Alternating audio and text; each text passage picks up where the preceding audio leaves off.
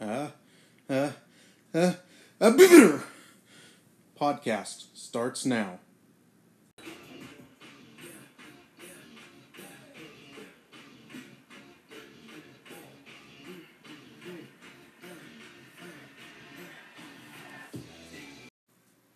Okay, welcome to the podcast.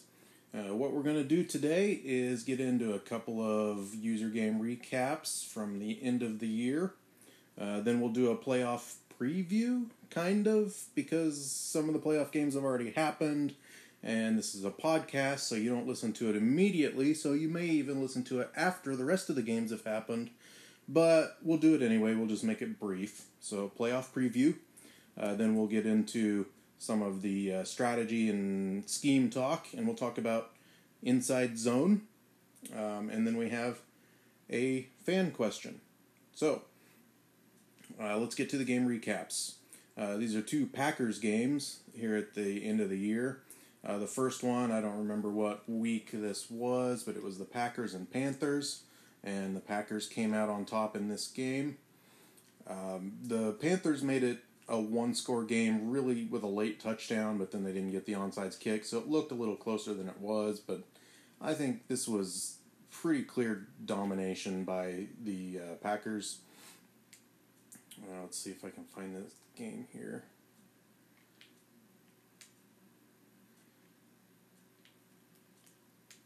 Week 12? Yes, week 12, 35-33 Green Bay. And Green Bay threw it fairly efficiently, and the Panthers weren't able to do a whole lot on offense most of the game. One of those scores, I think, was a pick six. But this was really kind of the beginning of the end, or maybe more the middle of the end of the season for the Panthers. And we're going to talk about that a little bit later in the playoff preview. But fairly high-scoring game, really pretty fun to watch. The second game was the Week 17 game between the Packers and Patriots, and the Patriots won that one. I don't know if the Patriots were sitting any of their players getting ready for the playoffs, but the Packers definitely were. The Packers sat probably more starters than they started, and probably should have sat their quarterback, Phil Corcoran. I think it's Cochran, actually. They probably should have sat him as well, but Coach Toll is, he's got a little bit of an ego, maybe, like many people, and he couldn't resist the opportunity to try to beat the Patriots with the guy that the Patriots passed up in the draft with backup players. That would have been just a really great narrative to put out into the world, but couldn't quite get it down. Only lost by 3, and really, the Packers, if they hadn't thrown 2 pick sixes after the 2-minute warning in the first half, then the Packers probably do win this game. New England threw a pick 6 in the second half, so 3 pick sixes in this game. So some kind of ugly quarterback play. Of course, I've been talking about Daniel Jones's ugly quarterback play all year, and some of it happened in this game. New England didn't run the ball real well. They really didn't do much on offense. They ran the ball a little bit late when they really needed to. They threw it okay, but not a lot of offense from them. As much of their offense came from the pick sixes as anything else. And Green Bay couldn't run the ball at all. They threw it mostly and moved it up and down the field, but struggled in the red zone and like I said, had a bunch of interceptions. So not much more to talk about there. Those late in the year games that don't have any playoff implications are really pretty boring. So we'll move right on from them, and we'll get to our playoff preview. In the playoffs, in the wild card round, the Chiefs beat the Bengals 35-7. They're moving on, and that takes us to our preview. In the divisional round, the Browns already played their game, and they beat the Colts 56-0. So they'll be moving on.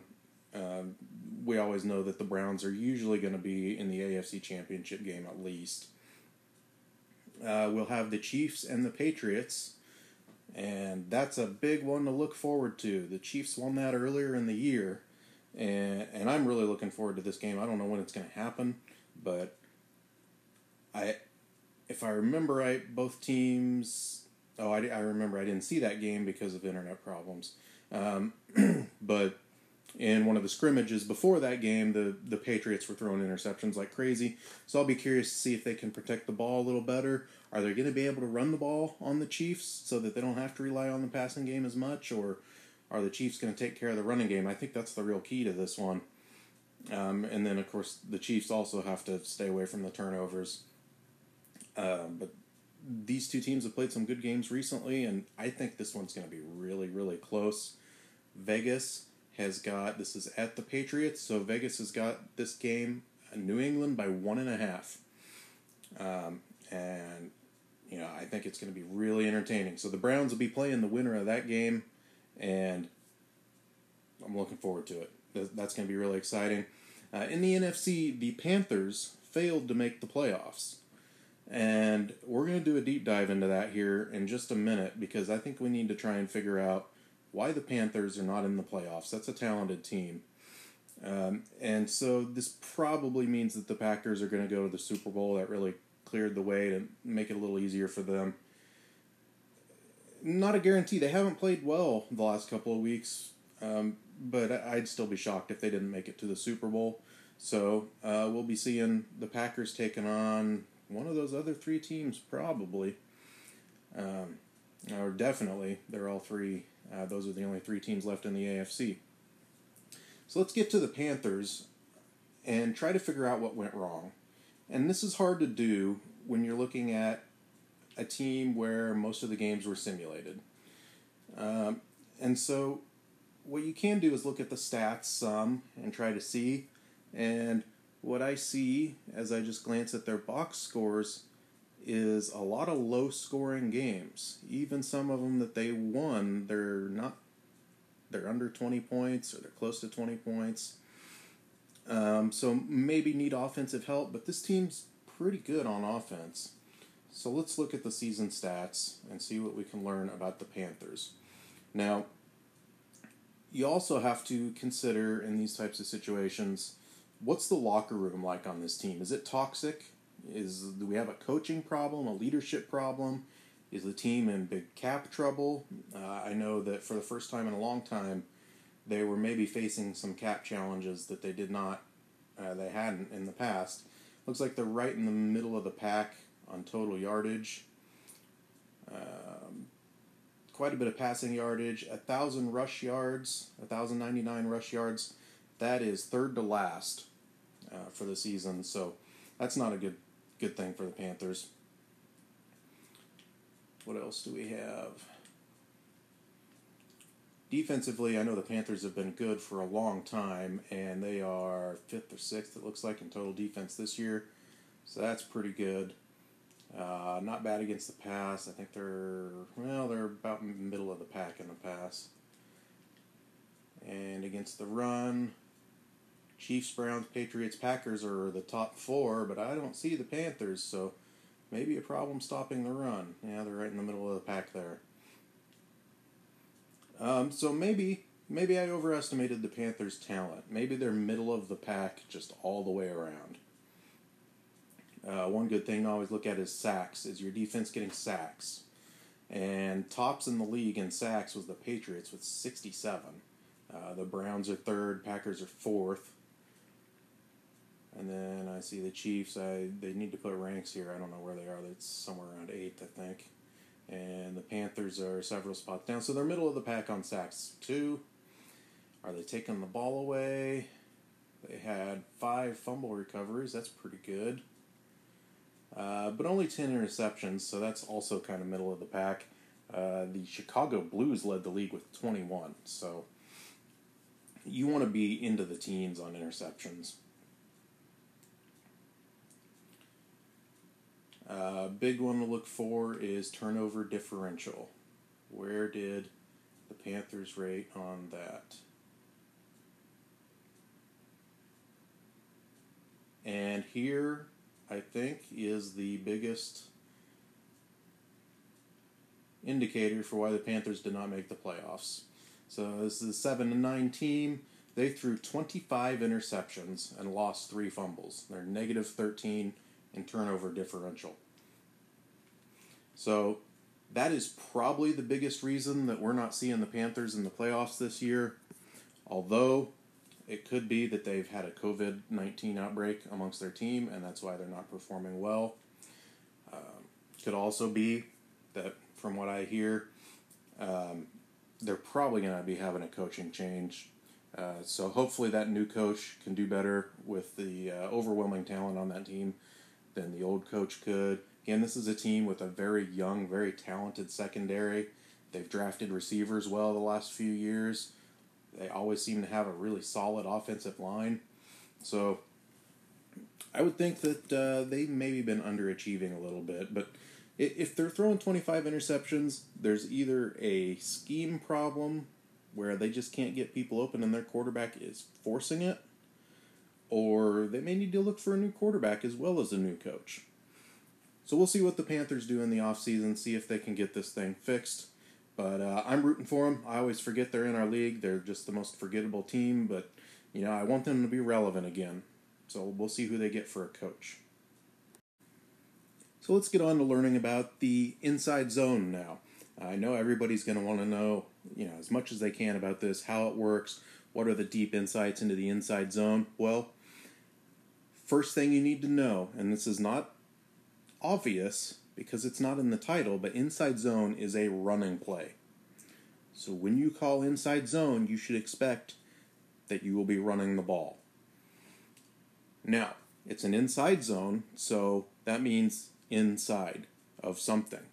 Inside of something, in this case, inside of the tackles probably. Running the ball kind of in the middle of the field. So,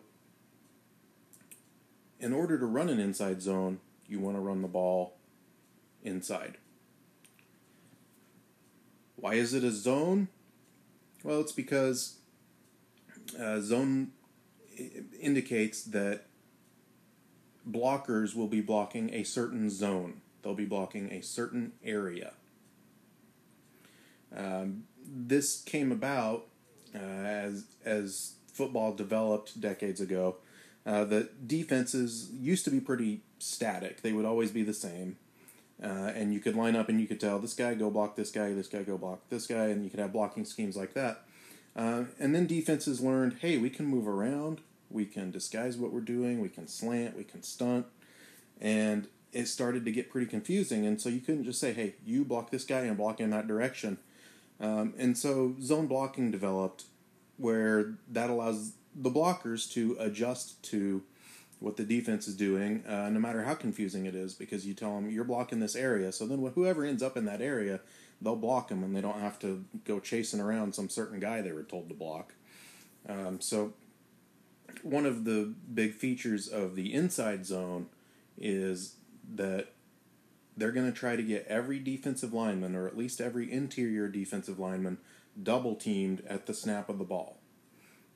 And then one of the linemen will chip off and go block somebody else, but right at the snap of the ball, at least for a period of time, you're going to see defensive linemen, or at least defensive tackles, double teamed. And that allows the offense to move the defense a little bit and then also create gaps. Because if the defense is stunting and blitzing and doing crazy things, they can lose gap control. They can get out of position. And zone blocking allows the offense to make sure they get a blocker in every spot, so that if defenders are out of position, the one that gets through can't just blow up the play. So that's kind of how inside zone blocking works. And we're going to kind of parlay that in our next episode into some football history. I'll talk about the history of zone blocking a little bit. I think I'm going to turn this scheme segment more into kind of a football history segment, just because I find that more amusing, more interesting at this point. But if anybody has specific scheme questions, I will, of course, answer them with my usual wisdom and insight. But next podcast we'll be looking a little more into the history of zone blocking, because it is pretty interesting. And lastly, we have a listener question, and this question comes to us from Ashley. Ashley writes, "Dear podcast host, I, too, think that the Packers coach is very, very hot and probably the best coach that has ever coached. I also think you are very hot and you look a lot like the Packers coach. Why, thank you. That's very flattering.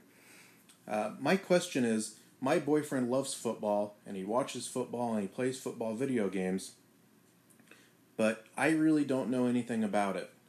I don't really like it all that much. I don't want to know all that much about it, but I at least want to talk to him a little bit about football and sound like I know what I'm talking about. What are some things I can say to my boyfriend that'll make me sound like I know what I'm talking about when I talk about football? Sincerely, your biggest fan, just like Scarlett Johansson, Ashley. Well, Ashley, let's see. How do we teach a person who doesn't know much about football to kind of act like they know much about football? Well, first of all, I think your boyfriend's going to be thrilled about this. And most boyfriends love it when you come to them while they're watching a football game and just ask them question after question after question about football. So that's one way to really get into it. That'll help you two bond. But a few things, I think, I'll just give you some phrases. You just say these phrases, and you'll sound like you know what you're talking about. And then, and he'll just love you even more after that. So one phrase I think you should talk about is orbit motion. Just say that. Just say that to him, and he'll be very impressed.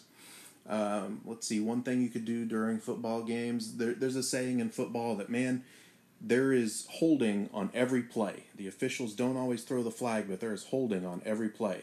So every play, just go, oh man, that's holding. And then if he asks, wait, where was the holding? You say, there's holding on every play, but that was holding. And if he presses you, then you just kind of rub his back and you say, I want you to hold me. And that's my favorite kind of holding. And then that'll deflect him from realizing that you really don't know what you're talking about. Another thing you could do is there's a formation in football where the quarterback, if the center is snapping it to him through the air, he's not right up at the center, touching the center's butt. That's called a shotgun. So anytime you see that on the TV, you could just say, ooh, shotgun formation. And he'll be so impressed. He'll be so impressed. He'll be like, good job, babe. So every time you see it, say, ooh, shotgun formation. And I think that's a good way to get started for you. If you would like more, then, write in again. I can give you some more, or we can meet privately and discuss football terms that'll impress your boyfriend.